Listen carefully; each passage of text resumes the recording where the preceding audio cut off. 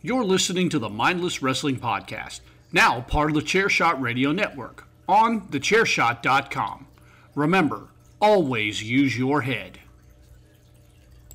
You look like a dude who should be pumping my fucking gas. This isn't doing it for me. I'm not getting enjoyment out of this. He was a before the bell rings all-star.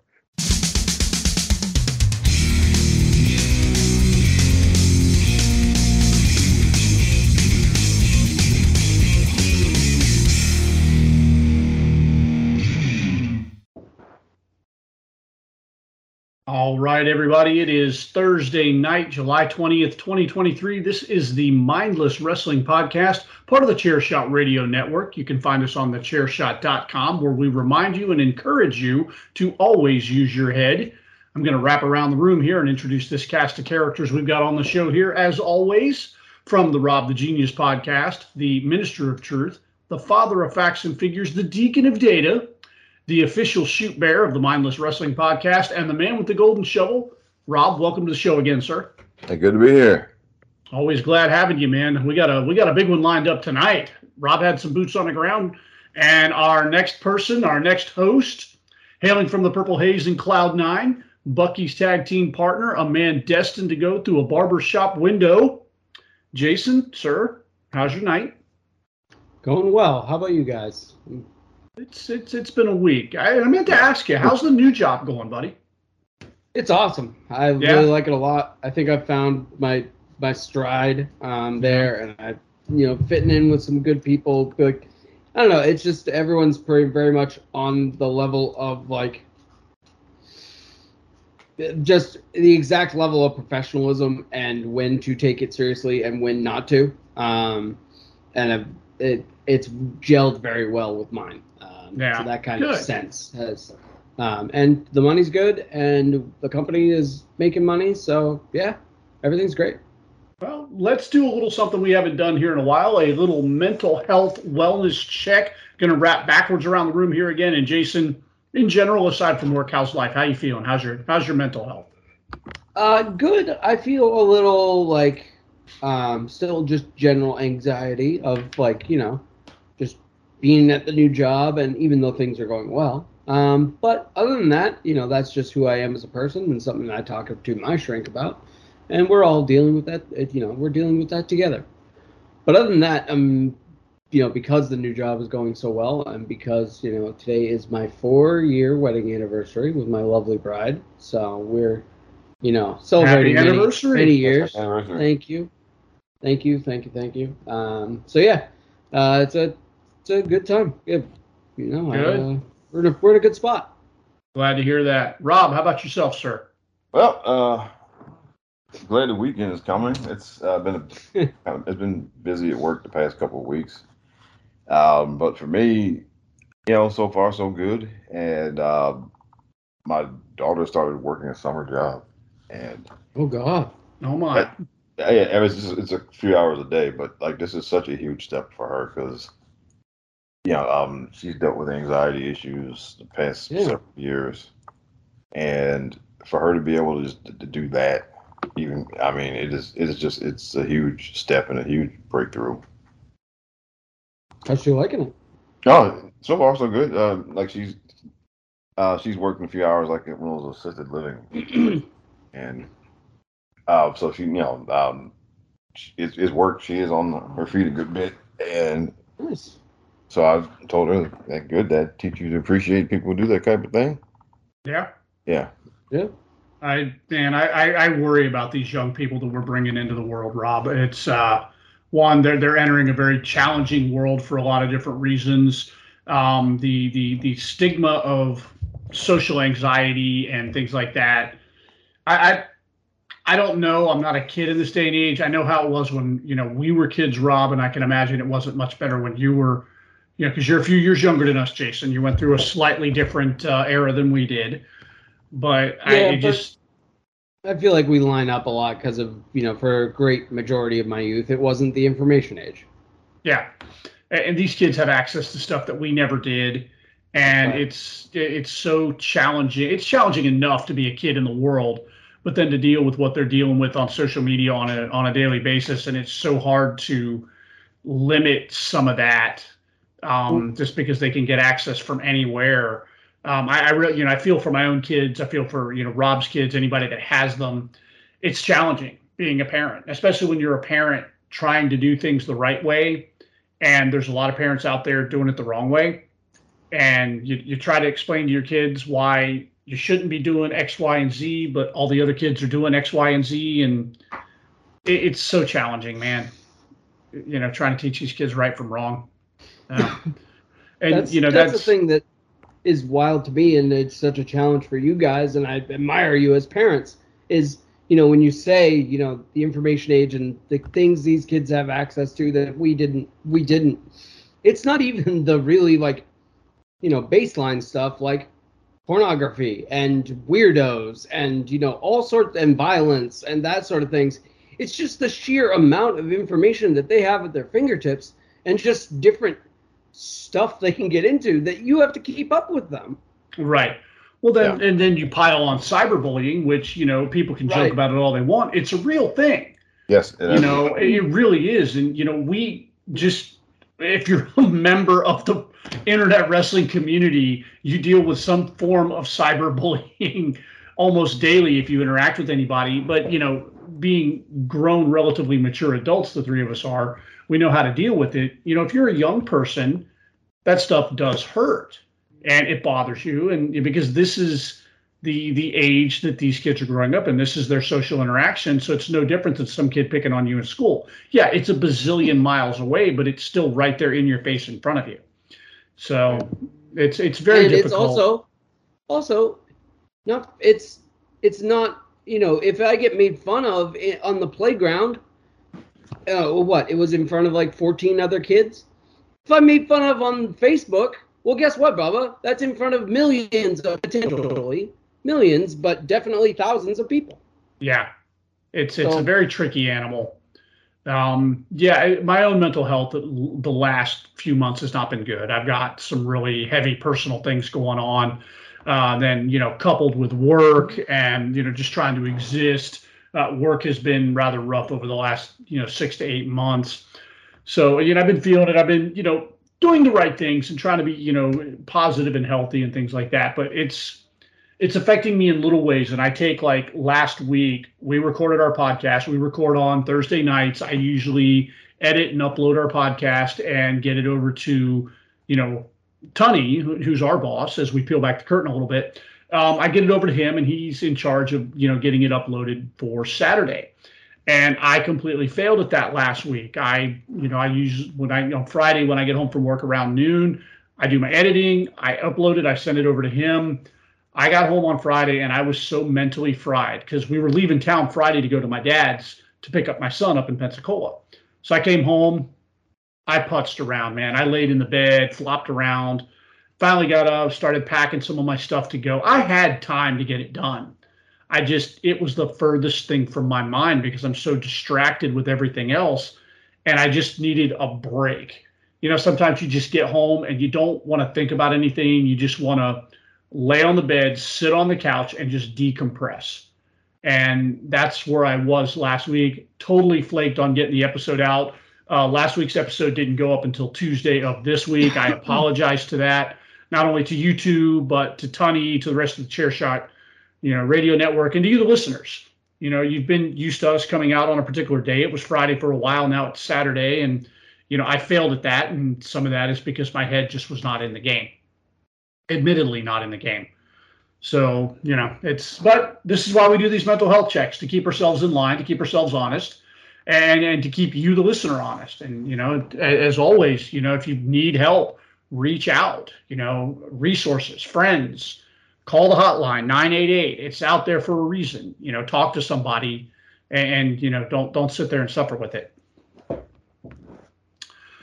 So let's get into tonight's episode. We have got a lot to talk about. We're going to start off with, we had some boots on the ground from a couple of the guys here this week. Rob went to a WWE house show, and Jason is celebrating 4 years, right? Yes, sir. 4 years with his lovely wife as a married couple. Not 4 total years together, 4 years marriage, right? 4 years of marriage, yeah. 4 years of marriage. They went to the AEW Blood and Guts show on Wednesday night. They were live for that. Jason's got a lot to talk about there. We're going to start off with Mr. Rob. I'm going to turn the floor over to him. He's going to talk about his WWE house show experience. Rob, the floor is yours. All righty. So they came back through last weekend, and I went to the show in Fairfax, Virginia, and actually that was the same venue when I decided to, back. That was the first house show. That was the same place I went to the first house show since I started watching again. So it's kind of like, you can say, full circle or whatever. I don't know. And as evidence of how they are doing better business wise, this is the most full that building has ever been that I've gone to. It was almost full. It's in a kind of not super convenient location. So a lot of times that definitely affects how many people come out there. But this was the most full it's ever been since I've gone. And it was one of those kind of dual brand shows. So they had people from both shows. It started out with AJ Styles and Austin Theory for the U.S. title. They went for a few minutes, and then Kit Wilson from Pretty Deadly, because the other guy was Elton Prince. He's injured, unfortunately, so I guess we probably won't be seeing him for a little bit. But Kit Wilson came out and did a run-in, and Theory got disqualified. They were stomping AJ out, so then Gallows and Anderson came out there and saved him. And so AJ challenged him to a tag team match. And he said, "Look, you guys, you can come in here and have a tag team match, or we can just come back to the locker room and kick your butts later." And so they did the tag team match. They had a good tag team match. And Theory works really well with those guys. And honestly, Theory just, I know right now it's popular to dump on the guy. I was in the floor seat, so I was right near the aisle, and so he walked up to a kid, and the kid reached out his hand, and he made like he was going to shake the kid's hand, but then he pulled his hand back and did the "you can't see me" thing to the kid's face. Yeah.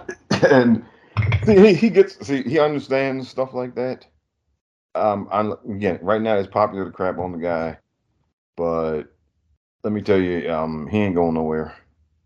That kid's got a bright future ahead of him. And I don't care about the discourse. I really don't. No, and look, the only person stopping him at this point will be him. And look, it may take a while, right, for him to eventually get to where he's capable of being. But that's what happens sometimes, right? Well, it was always an adage back in the day that professional wrestlers really didn't hit their stride until their 30s. And the kid's barely 25. Yeah. If he's 25. So yeah, we've got a lot of years left with Austin Theory for him to mature, for him to grow, and for him to finally find that follow through in his swing. Right. And so I wouldn't, I think if people thinking that he's, dead in the water right now, I'd say that's just, that's wrong. And again, it may take him a while to finally get to where he's capable of being, but that happens for a lot of people. So I wouldn't worry about it too much. And so I also think at this point, they've shown you, look at who he's been on television with. They're not giving up on this guy. No. Like, before everything went down, he was Vince's protege. They are not going to give up on this guy. So take your medicine. He's going to be around for a while unless he absolutely freaking flames out. And here's the other thing. Let's think about the last guy that was, quote unquote, Vince's chosen one. It was Drew McIntyre. And he fell flat on his face because everybody felt like he got kind of jettisoned right to the front of the line. They're not doing that with Austin Theory. They're giving us the slow burn, and that's okay. Right. He's the U.S. champion. He's literally a mid-carder. Yeah. They're not trying to make him a main. They're not trying to tell you he's a main event guy. Because remember, they did that with Randy Orton very early. And that was one of the things that turned me off about Randy Orton. There's a whole discussion to be had about Randy Orton, and if we have time, it's not just Randy Orton. It pertains to, it actually pertains to LA Knight. But I was going to make a comparison. If we can shoehorn that in later, we'll talk about that. Yeah, So they had they had a good tag team match, and of course AJ and Anderson ended up teaming up with them for the tag team match, and they and they won, of course, because the baby faces win those matches at house shows all the time. Yes. Right. So As and they should. that was a good start. And then next, Gunther defended the Intercontinental title against Chad Gable and Matt Riddle. That had to be a good one. It was. And another thing that's just changed now, like Gunther came out with a Kaiser, and then Gable came out with Otis and Maxine, and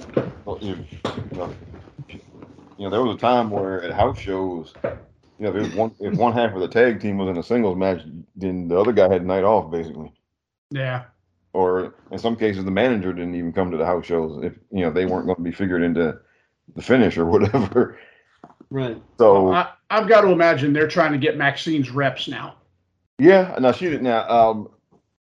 So they were out there, and Kaiser was cheating for Gunther because it was a triple threat match. It was no disqualification, so Kaiser was just interfering whenever he got an opportunity.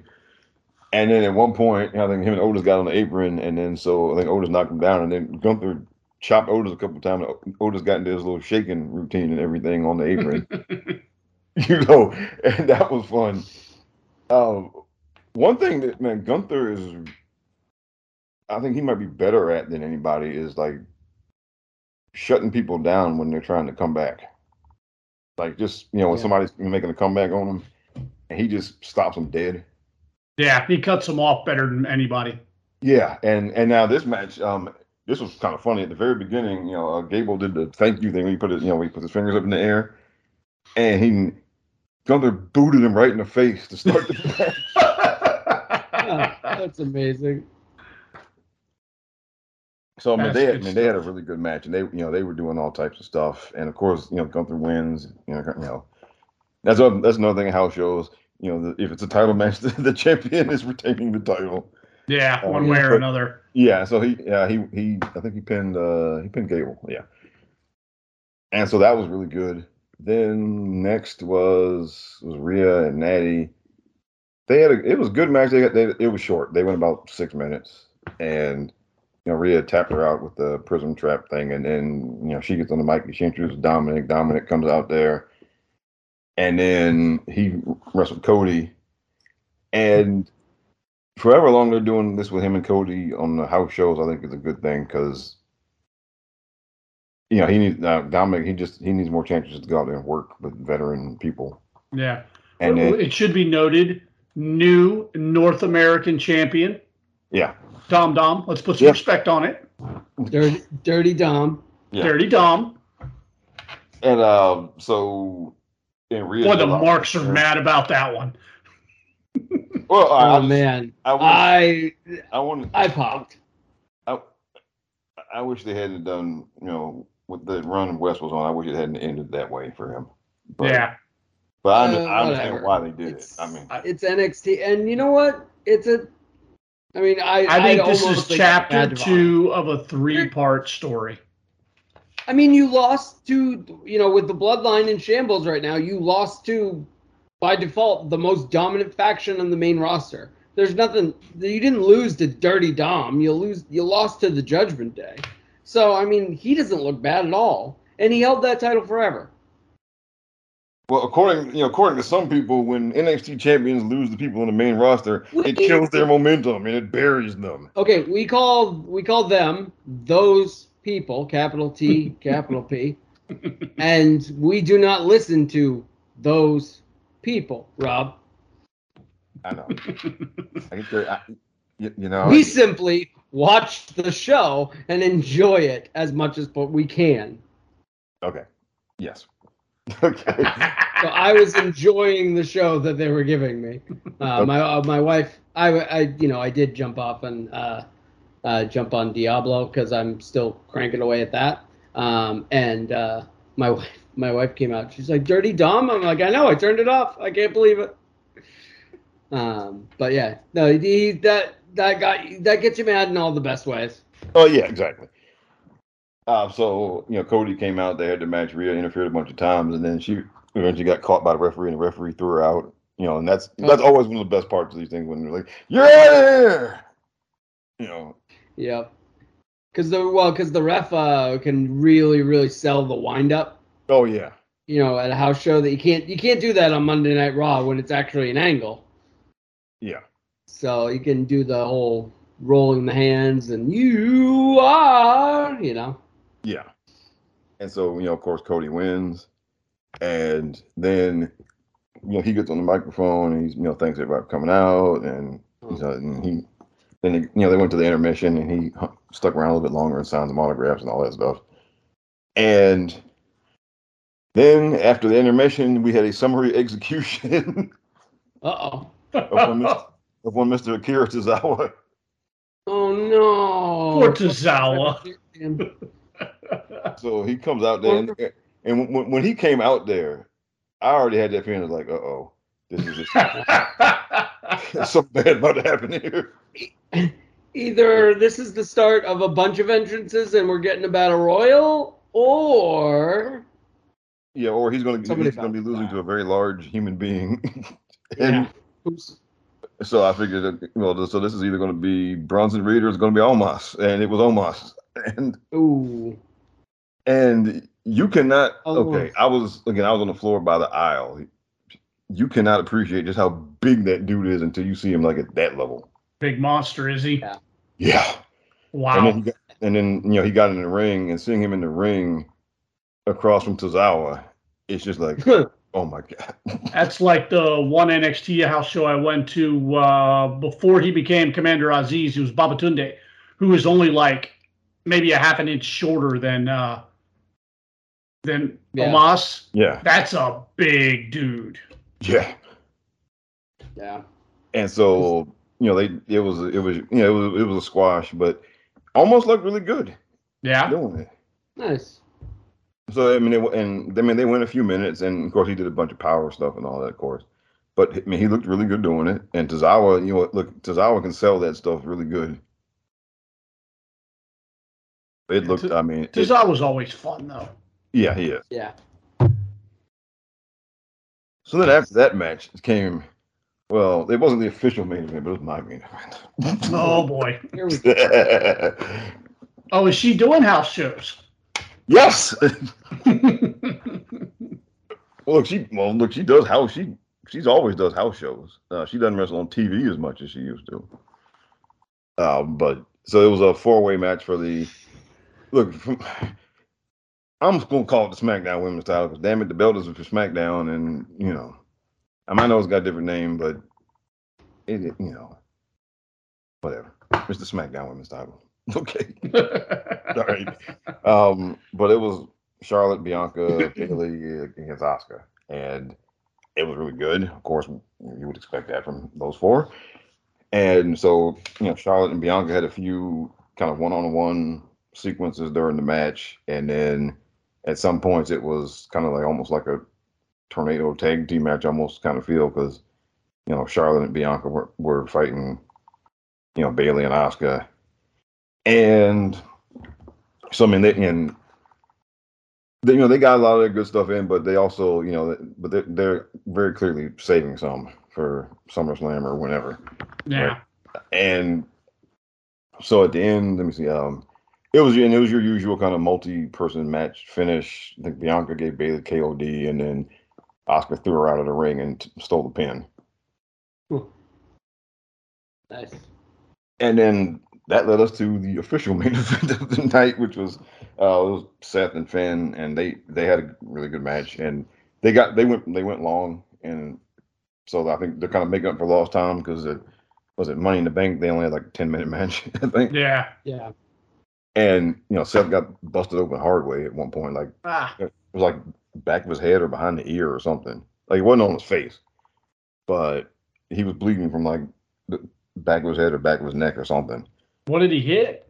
Well, because I think one of the turnbuckle pads came off. Oh. And I don't know if that was like planned. I forget whether it happened like on purpose or just by itself, but and so he got busted open on that late in the match, and he was bleeding from the back of his head. But they finished the match. It didn't look like they cut the match short or anything. They had a really good match, and of course he wins. And then, he closes and he gets on the mic. He thanks everybody. And, of course, he had to get his little routine in. But I know seeing this title defended all the time means something to you guys. Gotta wonder where they're going with that. Unless the plan for 40 is Seth Rollins and Roman Reigns, which I still believe it is. We're not getting The Rock. I agree with everybody. The Rock is not coming back to wrestle. We're not getting Cody and Roman 2 next year in Philly. I know Jay disagrees with us. Jay thinks he's going Rocky Balboa, and he's going to win it. Cody's going to win it in Philly. I don't think that's where we're going. And so I don't know where this is leading. I mean, because he keeps saying it, and it's So I mean, I don't know if that's just. I don't know if that's a planned thing they have, or if or if he thinks it's some type of just angle that. It's got to be a thing because he was on Logan Paul's show, Impulsive, and he totally put over the work that Roman's doing right now. Yeah. Like, did you catch any of that? I saw a little bit of it. Yeah, he totally put over what Roman's doing right now. And that's like a shoot when he's talking on there. So I have a feeling this is a bit and it's leading somewhere. And he said a couple of years before this, like, the best I can hope for it is to be the Macho to his Hogan. Yeah. So we all know what it is, guys, and he does, and he's doing just fine with it. Yeah. But that was the show. It was a really good show, and it's one of the better ones I've been to. I've been to several house shows. Honestly, the only match that really felt like a filler match was the Omos squash match, because I've been to house shows where there've been several matches that were just like, okay, they couldn't get anybody else tonight, huh?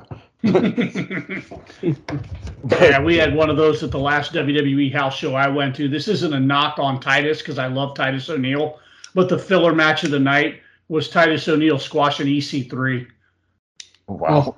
Yeah, and it was so funny because EC3 cut this promo, and it was interesting because it really seemed like they were going to go somewhere where he's like, I've had this kind of start-stop thing, and I don't even remember the whole promo, but it was basically him promising everybody that better was yet to come, and I guess better was him being released.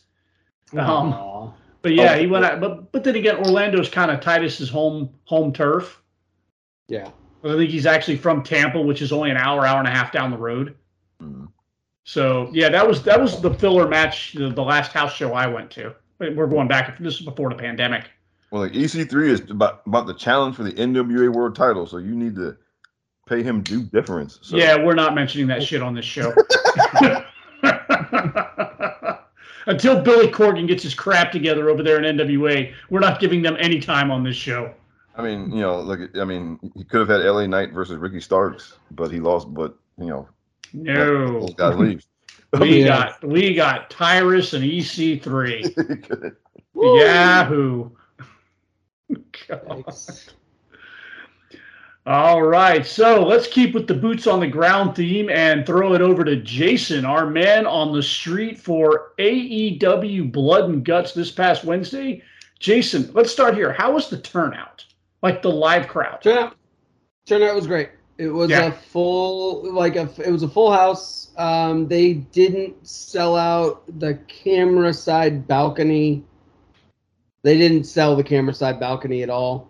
And they did. I think they sold like a smattering on the other side of the balcony, but the rest of the building was full. Yeah. And it was a good crowd. It was a different demographic than I have seen at WWE shows. It skewed more towards me. That's where that's at. I mean, I don't, it was pretty cool though. Once you got in there and saw the set was downright awesome. They've done a great job with the LED boards and everything like that. And I love the washed out white light, or the white lights that they do for the that NXT's kind of copied for a little while with the main events and stuff like that, with everything's dark except the ring. If you noticed on my timeline, I didn't really have any pictures or anything from the event, because just the way they were angled and the way our seats were, all my pictures were washed out.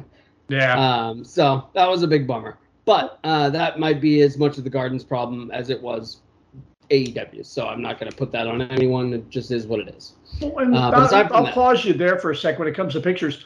I'm not a big picture taker at these shows. Like the NXT show I went to a few weeks ago, I probably took a dozen or so pictures. And our boss, Greg DeMarco, when I shared them, he's like, "Oh, you didn't get any pictures or video of this?" I'm like, thinking to myself, I'm like, "No, I went to watch the show." Yeah, I'm not a big video guy. I'm never going to watch the videos again, really, unless I'm getting something really cool or I know I'm going to get like history maybe. Yeah. But even then I don't take many videos. But pictures, yeah, because I put them on, Facebook, I put them on my Google Home, and they scroll by on our Google Home. So in 3, 4, 5, 10 years, I'll see this picture of the big Boston blood and guts and me and Emily right outside, and I'll be like, oh yeah, that was a fun night. For memory purposes, yes. Yeah, exactly. I take a few pictures, and then if I think, like, if there's a point in the match where it looks like something big is about to happen, I'll try to catch a few seconds of that. But now, mostly, yeah, for the most part, once they get in the ring, I put the phone in my pocket and I sit down and I just try to watch and take it in. Well, let me ask you guys this, and Rob, I'll start with you because you went to a WWE show. When I went to NXT a few weeks ago, they had a huge audio disclaimer at the beginning of the show. Feel free to take pictures, but if you're caught shooting audio, or doing video, you run the risk of losing your device and facing prosecution. Did they give that disclaimer at the house show you went to? They might have. I know they've given it like at Raw and SmackDown when I've gone. And it's okay if I think like one of the security guys looked at people a couple of times like, "Come on, man!" Right? I mean, yeah, they don't want to be a dick and throw you out, but yeah. And so if I took a video or something, it was literally like a few seconds, and then I put my phone back down. Yeah, because I think the biggest thing they don't want you sitting there filming the whole match. Right. If you take 10 or 15 seconds of video of somebody, standing on the corner doing their pose, or if, like Rob said, if it's a point in a match where you're about to hit a big move and you can get your camera going quick enough, you want to catch that. But yeah, they don't want you recording whole matches, uploading them to YouTube and making money off of that. Yeah, and because like there are people who put whole matches on their YouTube channel from house show. But and so no, I try not, again, just if I get a few seconds or something, okay, and then but if the guy's looking at us, then come on, then be respectful and just say okay. What about you, Jason? Did they give a disclaimer at Blood and Guts? I didn't remember the my gosh. No, but that brings me to one of my first points. I don't believe they put it in the disclaimer, but I kind of passed out because holy shit, they spent I'm not kidding, 3 full minutes on the code of conduct. Oh, wow. It was no profanity, no to instruct other people's views, don't do this, don't do that, don't engage in riotous activity, all this. I'm not kidding you. It was 2 pages on the Titantron, 2 pages, and it had at least, I'm going to be nice and say 6 points each, but I feel like it was more closer to 8 or 10. Wow. So it was very interesting because I remember code of conduct, real quick code of conducts at the beginning of Celtics games, Red Sox games. Don't be an asshole. Blah blah blah. Report any suspicious activity to Red Sox security or whoever security. We take 40 seconds. Maybe. Oh, but anyway, that was my first impression. Oh yeah, that's right. We have to teach these animals how to behave. So especially that crowd. Yeah, exactly. But to my credit, our section's credit, we had a fun section of folks who were really interested, really into things. It was a lot of adults that I believe in my heart of hearts that I'm not making fun. It is on some level still real to them. So it was a genuinely fun environment to be part of.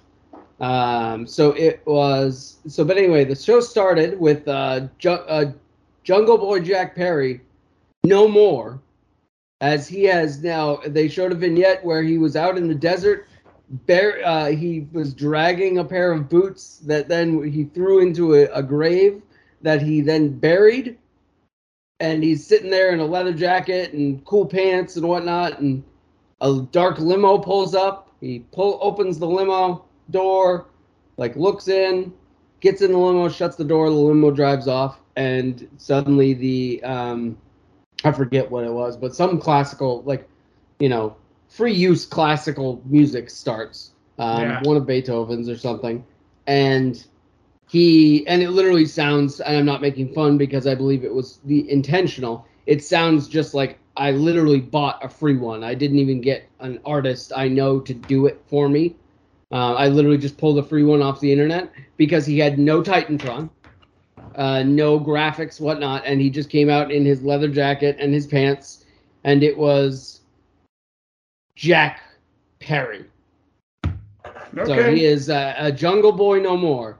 Jungle Boy is dead, and as the man behind me put it, he is no longer a Jungle Boy. He is a Jungle Man. And so, but anyway, he had a great match with the FTW champion Hook that he did beat, and he is now the new FTW champion. He took that championship like he had stolen something, which he had. He had done. There was an unhooked turnbuckle and some shenanigans afoot, and so that was really fun. It was awesome to see Hook live. He's another one of those that, like, nope, you don't get it until you see him live, until you see how fast that dude can cross the ring and how ridiculously he actually looks. So as much as I say he looks like a Tekken character, he actually behaves like one. It's not just TV magic. Like, he's just like whap whap whap whap whap, but it still looks like every hit hits with 1,000 tons. Right. So the guy's very, very special. I really, really hope that Taz isn't, is open to his progeny going to all camps, because I'd love to see that dude everywhere. Anyway, that was a lot of fun. And then we got to what I can only describe as the token women's match, because it was already in the ring. Kayla Sparks, local talent, not local. I don't know her, but apparently she's wrestled all over North America. So not just a fib. I saw that on a couple of dirt sheet tweets and folks I know who know her. So good for her. She got a payday, but she tapped to the lockjaw in a minute, maybe 30. And who'd she wrestle? Because she wrestled Dr. Britt Baker, DMD. And the match was all of a minute, maybe a minute 30. And that was it for the women for the night. So wow. Great job all around by everybody. Next up, we had dripping in sarcasm. The finals of the Blind Eliminator Tag Team Tournament for a future AEW World Tag Team Championship, which is fun. I think has been a lot of fun from what I've seen as a casual AEW watcher. Adam Cole and MGF being these, frenemies, and then all they bond over the bonding of wrestling, and just figuring out that they both love being dastardly pricks sometimes and stuff like that. So they've been just doing this buddy comedy with these two, which has been genuinely, no snark, really awesome sports entertainment hilarity. So they were up against Daniel Garcia and Sammy Guevara of the Jericho Appreciation Society. Jericho was on commentary. Thankfully, that's as close as he got to involved in the show. So that was wonderful. But Adam Cole and MJF teased the big double clothesline, where they blink hands and clothesline the dude, and that was going to be their big move. And they've been teasing it and teasing it and teasing it and teasing it. Couldn't quite hit it. They teased it a couple times here, missed it. And boy, they finally hit it, and everybody popped, and they did it. It was really a cool, fun, genuine moment. So hats off to everybody. And they, what I thought was very, very interesting is they've teased the whole when are they going to turn on each other thing. Can they coexist? And so far, so good. But obviously, the sticking point is that MJF is the current AEW World Champion, and boy, Adam Cole, baby, would sure like to be the AEW World Champion. So that's been a little bit of a point of contention. And one thing I noticed that was kind of weird is that, and somebody can correct me if I'm totally off base here, but I was there and I was directly across from the Titantron, and like they ran some graphics for the for MJF on the screen above, and he came out and with their music that's been blended together, and then they Adams interspersed in the graphics was just a picture of the AEW World Championship, because he is the AEW World Champion, and that's what they do. They put a big title picture of the belt above the guy when they're coming out, or the gal, or whatever. So I thought it was interesting that when the video stopped when they cued Adam's part of the song, and Adam came out, and it was all about the boom, and he comes out, and the graphic was stuck on the AEW World Championship. So when they came to the ring, it's as if Adam was AEW World Champion. I don't know if they were trying to play into that. I haven't heard it in commentary. Maybe they're going to bring it up later, because or one maybe thing it was I'll just say, a production issue. Right, or maybe it was just a stupid production issue, and I was, being dumb. But I mean, at the end, when Adam and MJF did win, Adam looked at the championship, and MJF kind of looked at him, and there was that moment. Even though they have now they did have a stare down with FTR, the current AEW Tag Team Champions, who they now have a title shot against. So yeah, tension all around. I don't know what's going to happen there, but it's going to be a lot of fun, I'd bet. So that match was a lot of fun, though. And let's see. Next, we went right into Blood and Guts. So it was the Golden Elite, which was Kenny Omega, Hangman Page, Nick and Matt Jackson, and Kota Ibushi, versus the Blackpool Combat Club. So that's Jon Moxley, Claudio Castagnoli, Claudio, and Claudio and Wheeler Yuta, along with the on loan from the Don Callis family, Takashita, and Pac, of his own volition, taking the place of Daniel Bryan. So they had a blood and guts match, which I'm still not sure what the rules are, because if they were explaining them to the people at home, they didn't explain it to the people in the arena.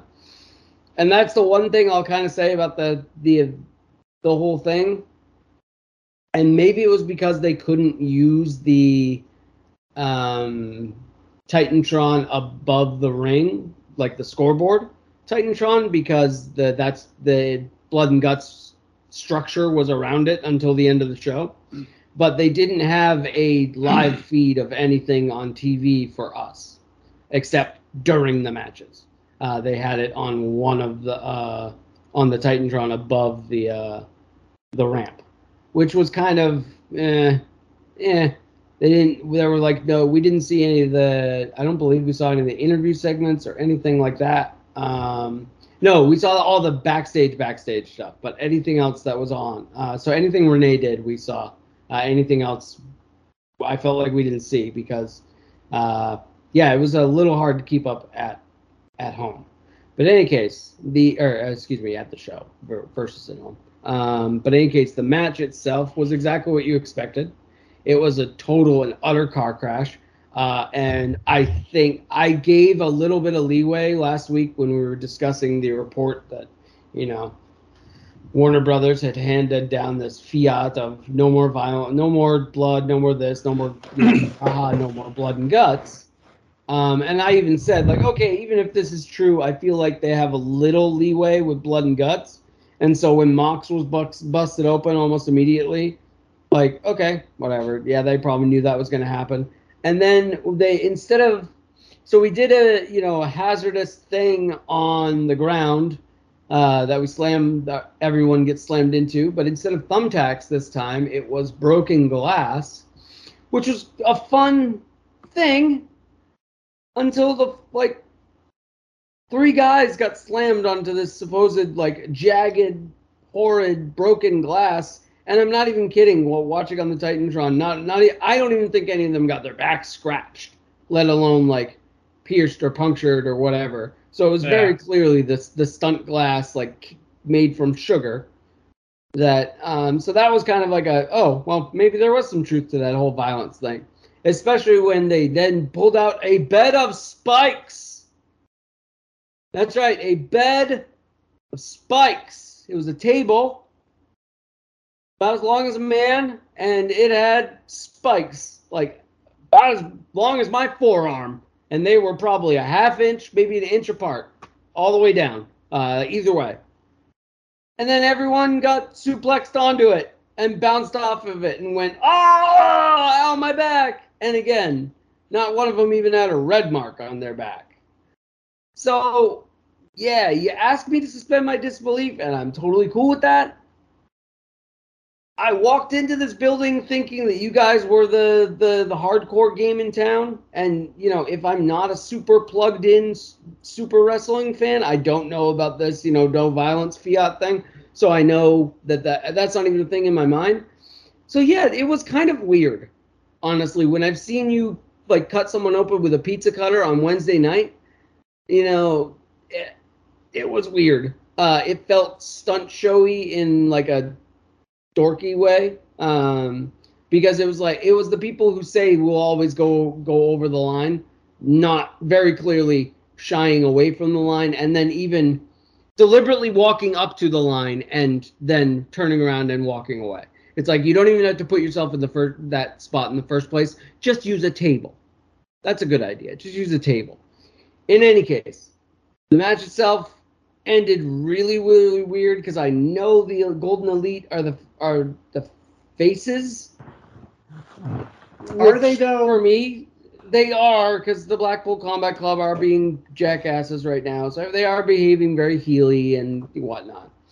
But Claudio and Pac had a thing, and Claudio went for a kick and missed his target, hit Pac. They've been having tension the whole time, so Pac was like, screw this, screw you guys, I'm going home. And he left the cage. He grabbed a wire cutter, cut the bolt, left. And then, when Don Callis, apparently, now I realize, thanks to people telling me after the show, because I had no idea beforehand, Takeshita, again, is on loan from the Don Callis family. And that's why Don Callis was out there, which he was on commentary, and I, again, had no idea why. So Takeshita, when Don Callis sees the wind blowing against the Blackpool Combat Club, he says, hey, my guy's got to get out of there too. Takeshita goes, you got it, boss. I'm out of here too. And he leaves. And then I actually don't dislike that. Well, yeah, but then they don't just win. The Elite don't just win and by sheer number and skill at that point. No, they had to get Wheeler Yuta in a tug of war choke between two of the Bucks, I believe. So they both had him noosed with a belt or a cord, and they were literally choking him out. Mox was handcuffed to the ropes, and apparently Mox called for the we surrender because, and again, I did not know that until I got home. So Mox surrendered because they had, they were about to pop Yuta's head like a piñata. So, yeah, it was a weird ending. And then they did, after the curtain, the curtain call thing. They did a curtain call thing, which leads me to believe that this feud is over, which means we believe, no, that's not how you... Most people in my timeline were complaining about the finish. The good guys win. Yeah, the good guys don't win that way because the two of the bad guys picked up their ball and went home, and then you still had to literally choke the life out of one of the other dudes and make another dude surrender for him. No, that's how bad guys win, man. Hey, didn't I call it at the beginning of this discussion? Are they really the baby faces though? Exactly. So like that is what I'm led to believe, and despite my between their behavior and my personal dislike for them, I have no I have no reason to take them as baby faces. So this just kind of fell flat for me. The ending anyway. And again, that's been a common complaint with that show. Like the rest of the show, everybody felt was fine. The match itself, a lot of people and people that have been heavily critical of AEW in the past use the words "I was entertained" or "I was sports entertained." But up until the finish. Yep, that's exactly how I put it. And it did feel weird in the building, even though everyone was mostly pro Elite. It was kind of a like hesitant applause, and then it got going because they just started grab assing and having everybody played along. Right, but it was like okay, that's how we're gonna win, yay! And I'll defend AEW to the line here because I've done it with WWE, and we do try to be fair here. If the rest of the show was good, are you gonna let one shitty spot ruin the whole thing for you? Absolutely not. I was sports entertained. Then it was worth your time and worth your money. Two things. Before the show, we were welcomed to the show by Justin Roberts, who is a fucking terrible MC. All right, everybody, we're gonna start Dynamite. It's gonna be in about 5 minutes, so we're gonna have. Hook is here. He's the FTW champion. He's going to be in action against Jungle Boy, Jack Perry. So doesn't that sound good? He sounds like an afternoon or like late night talk show host or something. I don't know. I dig his style, but I don't know. He was not a great MC to get the crowd going. But in any case, of course, the master of ceremonies himself came out with 2 minutes till airtime. Tony Khan came right out there, and he had the he was talking with his mouth very wide open. I want to welcome everybody to Rampage or Dynamite tonight. We have a great Royal Rampage of blood and guts. It sounded like he had just annihilated his nasal cavity with a bazooka right before he walked out of there. I'm dead serious. Find a clip of the dude, and you. Oh, was he zooted, man? Oh, the guy was fucking on the moon, and God bless you, Tony. He was having a good time. And trust me, Tony, I know what that sounds like, man. Sorry, you can't fool me. So Jason, been there, done that, bought the T-shirt. He bought the T-shirt, exactly. So that's amazing. But honestly, it was fun to see that. I mean, just to experience it, it was just like, all right, there he is. And honestly, one of my favorite things, he was on the broadcast. Apparently, he did make his appearance before, during the broadcast behind commentary. But I was worried that you guys would not see to go along with the little advertisement for Shark Week on Discovery Channel, which they had like right up front, at the stage, which is awesome. Get that check, get that, network money, get that, keep that relationship going, grease those gears, absolutely. But we were blessed by the arrival of Chompy, which was literally just a grown man in a shark suit, who walked around the ring giving high fives, and then walked out. This is before the show. Walked around the ring, gave everyone high fins, and then walked out behind stage. And then he came out and did the thing behind commentary, just dancing behind commentary. And then that was it. That was it for Chompy. I was expecting him to get whatever Cole's calling the last shotted or stunned by Tony Khan or something like that. But AEW slowly jumping on to the kids and nanas train. They slowly but surely they're getting on board with it. Exactly. Like I think they did. Their big spots, aside from Mox getting his face busted open, which he might have just done completely independently of anyone else knowing anything about anything, because he's probably taking an arm drag too. Right, exactly. So I literally don't know what happened because that's another thing about it being live. I could see pretty well into the cage. I think their cage structure's awesome, by the way. That cage came down. It looked intimidating as hell. It came down steady and slow. Like it was cool.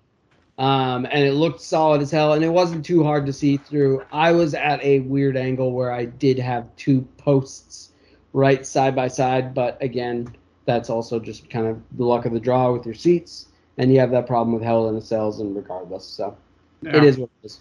But aside from that little spot, I had a great view of all the action. The problem is, as AEW likes to do, the action was going in all corners at almost all times. So nobody really did the, hey, we're laying around so we can focus on somebody else. Obviously, some guys, did play fighting for a little while, taking it off. But for the most part, if there was action in one ring, there was probably action in the other one. Yeah. It was fun, but kind of tough to follow live. But whatever, it was still overall fun. And Ibushi got a fun pop, and he just kind of, I don't know, he looked like slow. I A don't even lot want of to say people are saying that he's showing the mileage. I won't say age because I don't think Ibushi's that old, no, but they're saying he's showing the mileage. Well, look, Right. that guy hasn't seen a neck bump that he turned down taking. So Yeah. I mean, yeah, because Remember, you guys are the ones who want Nakamura to go back and do that shit. yeah, and Yeah. listen, I'm just gonna say No. this, Coda. You should have taken the Fed money in 2016 when you were in the Cruiserweight Classic. You should have taken the money. Yeah. Yeah. Well, All but right. in any case, All so in all, it sounds like you had a good time, though, Jason. oh, I had a blast. It was Good. an awesome time. We didn't stay for Rampage. We made a business decision, and we went home because we were a little tired. But it was an awesome time. So Good. Good deal. Good deal. All right. Why don't we, before we go into the next segment, I do want to invite you all to go over to prowrestlingtees.com/the chair shot. From there, you can pick up your favorite Chairshot Radio Network podcast t shirt, including your own Mindless Wrestling Podcast t shirt. Pick one up, pick it up in soft style. Your skin will thank you. We will thank you. Want to get into a brief discourse here about LA Knight. Before we get into our final segment of the night, I want to take a little detour here because Kevin Nash made some comments recently, and we've always been big supporters of Big Kev. Kev's got a good eye for the business, got a good eye for talent, got a good mind for it all. But he made some comments recently, kind of that were negative about LA Knight, and LA Knight is arguably the internet wrestling community flavor of the week. I like the guy. I think he's got a good thing going. I think he's a heck of a lot of fun. The internet wrestling community, at least this week, agrees with that sentiment and disagrees with Big Kev's assessment that he really isn't anything more than an imitation of The Rock. And there's a solid argument that can be made there, but it also goes a bit deeper than that. I want to start off with you, Rob. I'm sure you're familiar with the comments. Yeah, and And what are your thoughts on this? well, one, Kevin, if anybody has the right to their opinion in the wrestling business, it's him. Um, and one, it is perfectly fine for somebody to have an opinion that you disagree with, right? Mhm. It doesn't have to be like national outrage, like oh no, he said something that I don't think is correct. I mean, it doesn't have to be all of that. That people, some people made it out to be. Um, I think that's kind of to say it's an imitation. I don't know. I think it's kind of generalizing. Um, I do think now the way he does on the mic is, I mean, it is a throwback definitely. Because it's very kind of aggressive. I guess you could say it's not. Well, unfortunately, It's with a lot very of, macho. yeah. I mean, a lot of promos now are monologues, and he's not monologuing out there. Um, And so it's definitely a throwback to earlier times. Um, but no, I don't think it's an imitation. No, I mean, And well, now he's actually addressed this himself and said, look, if people see it like he compared it to, he said, look, if I can be, Kobe Bryant to somebody else's Michael Jordan, that's perfectly fine. Because look, Kobe basically did all the same stuff on the court that Mike did. Yeah. Yeah, I mean, I actually wasn't even gonna. I didn't even know you said that, but my analogy was gonna be, I don't think it's an imitation. I think it's a stylistic choice. yeah, and that's all it is. It's just like that. He learned the same because he doesn't do like the same bits, but when you look like a layer deeper, and it's like, but does he have a lot of the same timing and a lot of the same like what's the word I'm looking for? Cadence. Cadence. That was exactly the word I was looking for, was cadence. Yeah, he does. Well, guess what, guys? He's 40. I'm 37. Guess who we grew up watching? Dwayne The Rock Johnson. Yeah. So yeah, and he decided if I went to wrestle, I probably would have at least started, and he found his groove with, I would have at least started with Dwayne and moved on from there, and he certainly made it his own, and it's just exactly, Rob, with as he apparently he said, it's just like Jason Tatum channeling Kobe and Kobe channeling Michael. It's a stylistic choice, and it's what you grew up watching.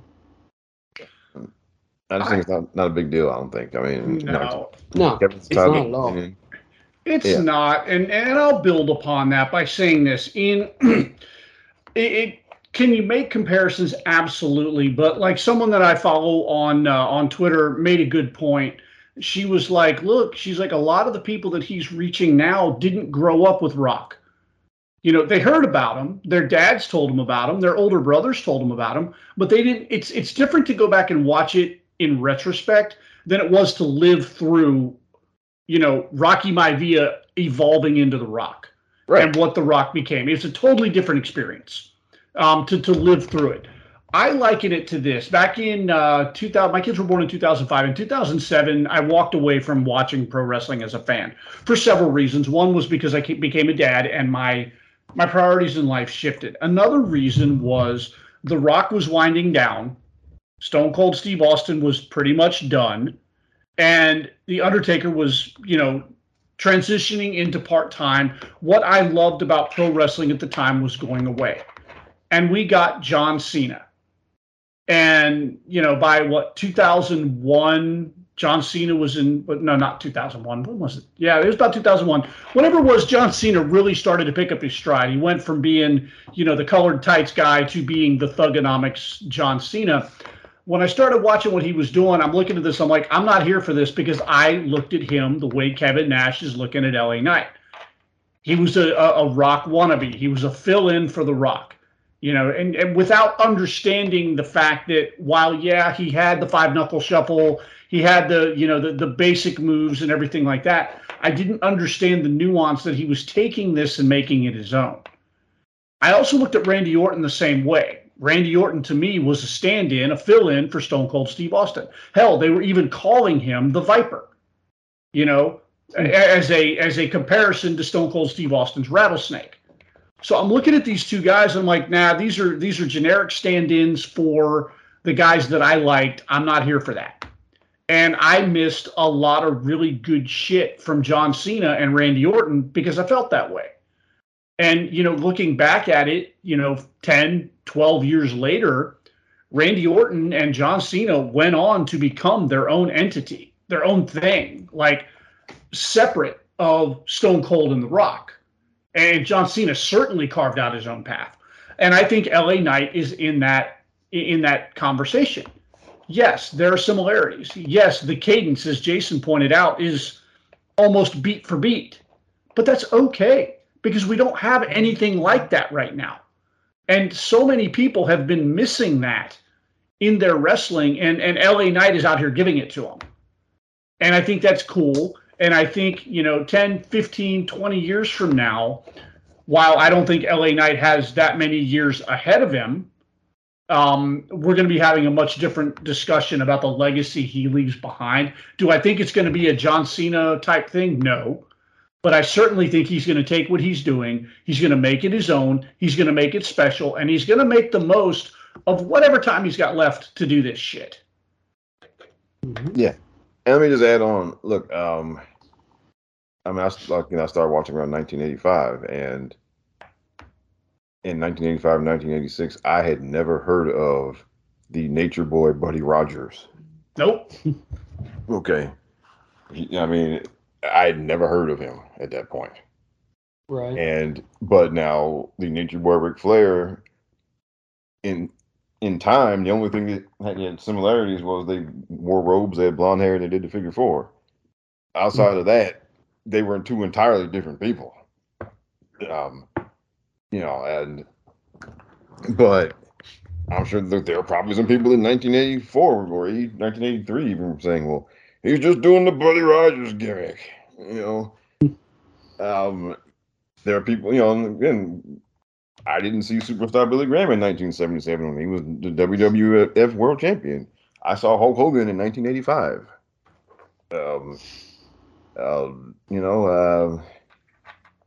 Well, using Ric Flair, how many wrestlers have done the strut or some version of the strut? Oh, a lot of them.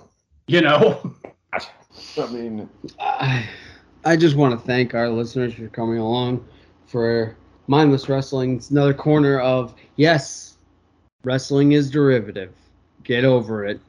Right. I mean, look. The lead singer of my favorite band has a lyric that says, "Every artist is a cannibal, every poet is a thief." And that is absolute fact. Absolute fact. I mean, all right. Well, I don't really have anything else to add to that conversation. It was just a little side road I wanted to go on and pick you guys' brains and maybe throw out some perspective there. I do want to add something, though. Go ahead. Folks, please do not project this man to be in the main event, or do not back your where if he's not the world champion next year, you're going to be yelling that he was failed by creative or something. Please just enjoy the ride. Okay, wherever it leads. Okay, they're not going to bury him. Okay, the guy survived a feud with Bray Wyatt. Okay, they know what they got. Not burying him. Okay, they're not going to bury him. All right, just enjoy it where it goes. If he ends up getting a world title match in sometime in the next 12 months, enjoy that. If he ends up being a really excellent United States champion, enjoy that. If he just ends up being a very entertaining segment of your weekly television show, then enjoy that. Just, okay. That loops back to my point the other week. Like maybe he'll get like an off-month program, but I don't see him in certainly as a world champion, because that puts him in a hole. That pigeonholes him. You can only use him certain ways, and WWE's proven that. I mean, even in the new regime, there's still certain lanes that just people stay in. And if you move him into that world title lane, who fills his void? Thank you. Exactly. Yep. And as always, as we like to ask on this program, okay, who's next? Who fills that void? Who takes that gap? Like, who fills this time? And if you don't have an answer, well, no, I'd rather watch LA Knight at, a random segment at 8:15 that I'm going to actually, 8:45 that I'm actually going to enjoy rather than, go to the fridge. So, yeah, man. So he's a utility player, just plug holes. Yep. Yeah. All right. So let's get into the main event here. We got to talk some Bloodline, guys. We have not talked Bloodline in a couple weeks, which is embarrassing. It's in full blown meltdown now, and I know we're probably about a week or so behind the times. Jimmy Uso getting an absolute beatdown at the trial of Roman Reigns, the trial of the Tribal Chief, and now Jay stepping back up into the main event scene, challenging Roman Reigns at SummerSlam. Guys, this story is the gift that just keeps on giving. And it's been amazing. This is such an amazing at the start of this 3 years ago, if you'd have told me they were telling a 3-year story with more twists and turns, people being woven in and woven right back out, some people being woven in and out multiple times, This has been phenomenal. Yeah, honestly, it's just every single time you think it's nearing the end, they can just reinvigorate it. And this has been. Go ahead. I'm sorry. I'll finish my thought in a minute. That's all right. This has been a big point. Like whether we are at an end point or we are at a halfway point, I don't know. But well, I do know we're at a halfway point in my humble opinion. But in any case, it's not just okay. We can we can fit this in. No, this is a monumental thing that you don't do unless you're ready to move this story forward in a monumental way, which is going to be with certain characters and without certain characters. So yeah, it's really been cool to watch because they've been selling it, man. They, as I like to talk about, that little. I think I know where this is going based on just real world factors such as Roman closing in on some pretty titanic numbers as world champion, numbers that you can literally talk about for 200 years plus. So, that's a thing. But also, no, man, if this was, I think, Rob, you made this point on Twitter, so if I'm stealing your thunder, I apologize. But somebody on Twitter did. It was probably someone smart, so I'm going to contribute it to Rob and say, if this was a comic book, Jey Uso would win this title at SummerSlam because that's how this story ends, because that's how it started. Yes. Okay, so all credit to you because you are 1,000% correct. If this was a Marvel movie and or a comic book, absolutely Jey Uso is pinning Roman Reigns clean as a sheet 1, 2, 3 at SummerSlam. However, this is not comic books, so I expect this train to keep on chugging. But along the way, we're going to get some pretty monumental stuff. And the side note, the beatdown Roman gave Jimmy to start this whole thing was utterly fantastic and really, really nice of his tribal chief to put his cousin on the shelf just in time to go see his wife, contest for the Impact Women's Championship. So hats off to the tribal chief for granting Jimmy that reprieve. He granted him some personal time off. Yes. Yeah, exactly. And a couple of fractures and stuff to go with it, but hey, that's the small price you pay for some time off. What's going to be interesting and intriguing to me, and I think I said this a couple episodes. I think I said this on the TriCast that we had with the DWI and the Attitude of Aggression guys here a couple weeks ago. I said I'm interested in where this goes after SummerSlam because the build for the last year has been building to this singular point where Jey and Roman finally get hands on each other again. Like, Kevin Owens and Sami Zayn were the sidebars to this larger story. Where does this go for Roman and, more importantly, the family after SummerSlam? I mean, I feel like Roman is going to put Jey in the dirt. I think he's sending him to the tribal gods. After that, who's up next for Roman Reigns? Now, you've always got Lashley hiding in the wings. Right. But then it's just Roman and Solo, allegedly, because, they teased a little bit with Solo kind of staring at the lay before he handed it off. So there's a lot of nuances here. I'm interested to see, now that's like, I feel like we're at the halfway point, but I don't know what the other half of the story is going to be because Roman has kind of run through a lot of the major players. So it's the time from SummerSlam to Royal Rumble is going to be really, really interesting for WWE programming as it pertains to the bloodline and more specifically Roman Reigns. Yeah, because now, assuming that he retains the title, which I'm assuming he is going to,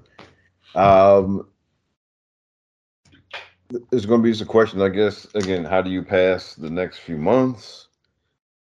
Who ultimately emerges on the road to WrestleMania to challenge him.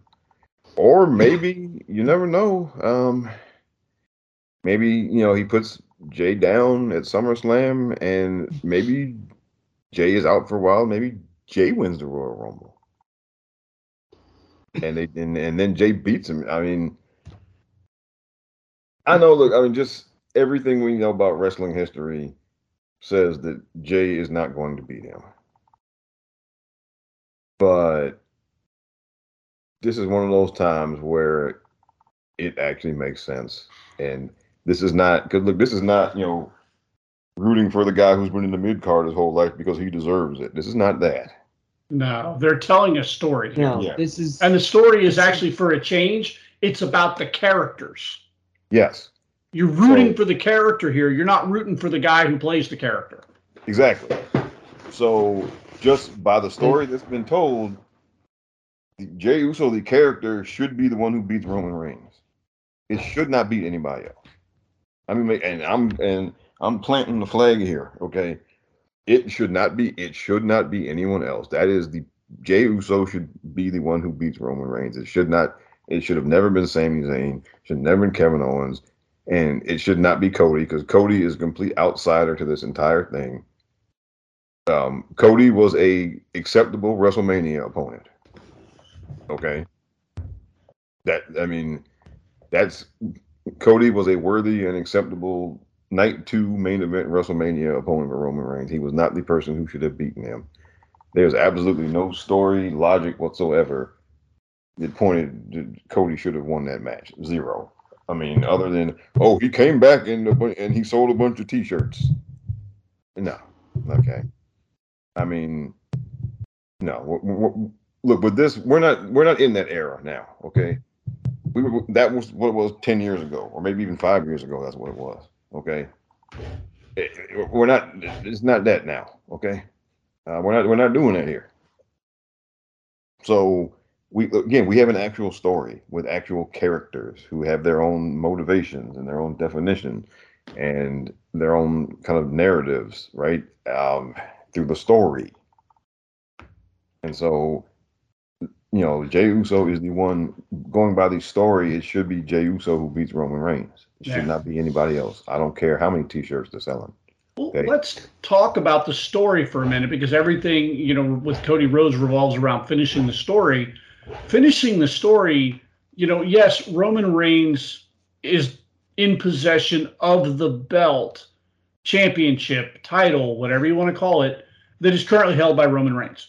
That's Cody Rhodes' story is tied and linked to that championship. Cody's story is not linked to Roman Reigns being the champion if and when the time comes for him to claim it. Right. Cody can beat anybody for that championship. Yeah. And honestly, look, it is very possible that Finish the Story was just a cool line he came up with for a promo. That's very possible. It sold WrestleMania. It sold that main event. And that might be all it is. That really might be all it is. There may not be any deeper. No, it's not. No, it's not. No, it's not. No, it's not. Go back to his second night back. Literally the first thing he talked about was his dad almost kind of sort of winning the WWE Championship. Yes. Finish the Story is absolutely a reference to that. Because he said, I'm going to win it for Dad. He said it night 1. So I think there's no side, well, there's going to be side roads and whatnot, but I think there's no leeway on what the goal is. But there's also no time limit on it either. No, Cody's still young enough. Not. That there definitely is. You could just go for 3 or 4 years, man. Well, I mean, in regards to Roman Reigns, regards to him facing Roman Reigns, I'm saying Finish the Story may have just been a nice sounding line he came up with for a promo. Yeah, but I think that's just what it means. It's winning the WWE Championship. It's not beating Roman Reigns. Right. That's what it meant at the time. But when, somebody else is holding it, and it'll still be Finish the Story. That's what the story is. It's getting that title for Dad.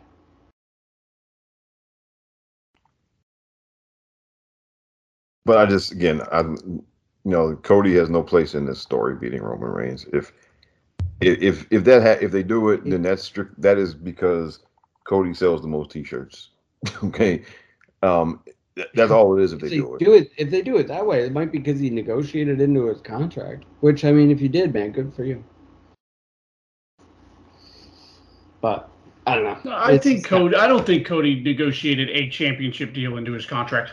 I think Cody's business smart enough to know that this could have gone one of two ways. Like, because WWE fans are what they are, and when you leave the company, they don't always follow you. There's proof of that. Right. There's proof of that in AEW. Yeah. The fact that AEW's numbers really didn't fluctuate much just because Cody was there, just because Claudio's there, just because Andrade's there, just because Paige is there, Tony Storm is there. Their numbers really, there was not this mass exodus of fans. WWE fans are loyal. And when you leave and you talk shit and then you come back, there's a risk that the WWE universe would have been like, nah, F this guy. There's a real risk there and a real possibility that could happen. Given the fact that he left AEW the way he did, it was less likely, but it was still a possibility. There were no guarantees that this Cody Rhodes run was going to be what it was. No, but, man, it is. I mean, they captured lightning in a bottle. Yeah. And everything's been booked to perfection, but there's a real possibility that it could have fallen flat on its face just because of the way the WWE universe reacted to it. But nope, we're on our way to a rubber match with Brock Lesnar at SummerSlam. So I think he's doing just fine. Cody's going to be all right, guys. Yeah. I think he'll be okay. It's going to be interesting in the next few months. I mean, he's also on Raw, so he knows there's no viable way to the WWE Championship right now. But it's worth noting that, before their latest fracas, Cody was about to seemingly challenge Seth Rollins for the WWE World Heavyweight Championship. So, worth noting, might come back up later. Who knows? So we might be on a really big side road until he actually does finish the story 3 years from now. I think Cody's going to be on quite a few side roads. But what Cody's going to do is go out here and tell some amazing stories. Right. And that's his legacy. When he came back, he was finally the main event guy that he wanted to be. He's finally there. Like, he's finished. He's done that. He's like, I wanted to be treated like a main eventer. I want to feel like a main eventer. I am a main eventer, and he's proven that. Yep. And now let's have some good matches. Let's tell some good stories. And then when the field clears, then Cody Rhodes gets to swoop in and, claim the throne. Yeah, I'm sorry that you came back in the middle of one of the most historic, whether you were here or not, one of the most historic reigns we've had in the last 40 years. Yeah. So we can't, as my pal Barrett from Final Fantasy VII says, there's no getting off of this train we on. Well, look, it's just like if you got drafted into the NBA in 1988. Guess what, pal? No rings for you. Yeah. I mean, sorry, it is what it is. One team had it on lockdown. Yeah, unless you got drafted by the Bulls. I mean, right. It was one team for years. Or you were lucky enough to be on the Rockets when Michael was serving when Michael was retired. He was on vacation. All in all, though, man, I'm excited for SummerSlam. We are going to start ramping up the SummerSlam discussion over the next couple of weeks. That show is coming in, 2 weeks? 3. 2 weeks from Saturday, right? Yeah, 2 weeks. Yeah, 2.5 weeks. Yeah. 2.5 weeks. It's coming up. We're going to start ramping up the discussion here in the next couple episodes. Guys, I'm good unless anybody's got anything. I got 2 things, actually. 2 things. What's up, Rob? Oh, yeah. Congratulations to Trinity for becoming the Impact Knockouts champion. Absolutely. Good work for her. Good decision for her. Yes. And good decision for Impact too, probably. Yeah. And because I have in the background, and look, their production's looking a little better. looks like they maybe having a little more money coming in right now. But no, I think it was a good decision for everyone all around. She wanted basically this is the opportunity she wanted, and quite frankly, the WWE did not give her. And so where it leads, I don't know, because but I'm not going to worry about projecting where it leads. We sit back and we enjoy it, and that's what we do. That's what we tell y'all to do. So that's the best thing to do here. Not try to project or figure out, But there are a couple of matches I would like, since Impact does the intergender thing. I would love to see her and Leo Rush do something. That would be fun. Yes. Talk about a stunt show. Yeah, I think that would be a whole lot of fun if they do that. So if there's one thing I'm projecting or hoping for, I hope they do that. But other than that, just congratulations, and happy for her that this worked out for her like it has. Yeah, man. Yeah, and the final thing, must commemorate. This week, 10 years ago. Oh God. Somebody made their debut in NXT. Good night, everybody. I'm not gonna lay it on too thick. All right, look, I'm joking. Okay, y'all know how I do here. Anyway, Charlotte Flair, congratulations on 10 years. Yeah, 10 years of burying the women's division. That's right. Yeah. She's had a 10-year lockdown on the women's division.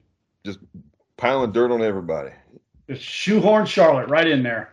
And let's hope for 10 more years. 10 more years of burial. All credit to her, because we all know what actually got her in the door, and to turn that motivation into the career she has, hats off to you, girl. You're one in a million. Yep. All right, well, we can take it home there, gentlemen. I'm going to wrap back around the room here and thank my co-hosts, as I always do, starting with, from the Rob the Genius podcast, Mr. Rob, sir. Good show tonight. Thank you. Yes, and I'll thank you, and thanks for having me. And Dan Snyder, get the hell out of town. Oh, yeah. And Bucky's tag team partner, Jason. Hey. You good there? Thank you very much, everyone. Oh, I'm wonderful. Thank you. You're about to fall asleep, my friend. Oh, I'm floating away. He's heading away. He's on the cloud, and he's heading out of here, folks. So, I'm going over to Sanctuary and try to kill some stuff in Diablo, and hope not to run into the Butcher. Jay, have you run into the Butcher yet? I've run into the Butcher, and he has whipped my ass every single time. I'm like, wait a minute, is this the same Butcher that was in Diablo 3 that I smoked the first time? It sure is. God, he's killing me. He's back with a vengeance, man, and he'll smoke. Oh, my sorcerer's level 52, and he's smoked me before. So, the last time I saw him, because I stay away from that dungeon now because it pissed me off. Because he pissed me off, I stay away from that dungeon. I was only like a level 20, 25 when I think I'm up to level 42 now. So I haven't unlocked Paragon yet. I got bad news, DJ, for you. Did you beat him? No. Okay, so once you do. Unless it's a story dungeon, he can just show up in any dungeon. There's like a small fucking fabulous. shot. Fucking fabulous. Show. Just like, oh yeah, there's the Butcher, sweet. And he's just coming at you with his, 40 attacks a second. And you're just like, all right, I'm dead now. Great. Yeah, it's almost like I'm playing. If you remember on Diablo 3, it was like I was playing like Torrent 70 or something. Yeah. Torment 70, and I'm dying in seconds. Yeah. Asshole. All right. This has been the Mindless Wrestling Podcast, part of the Chairshot Radio Network. You can find us on the Chairshot.com. Remember to always use your head. Remember, you can call it pro wrestling. You can call it sports entertainment. You can call it whatever you want, but call it in the ring, and we're out of here until next week.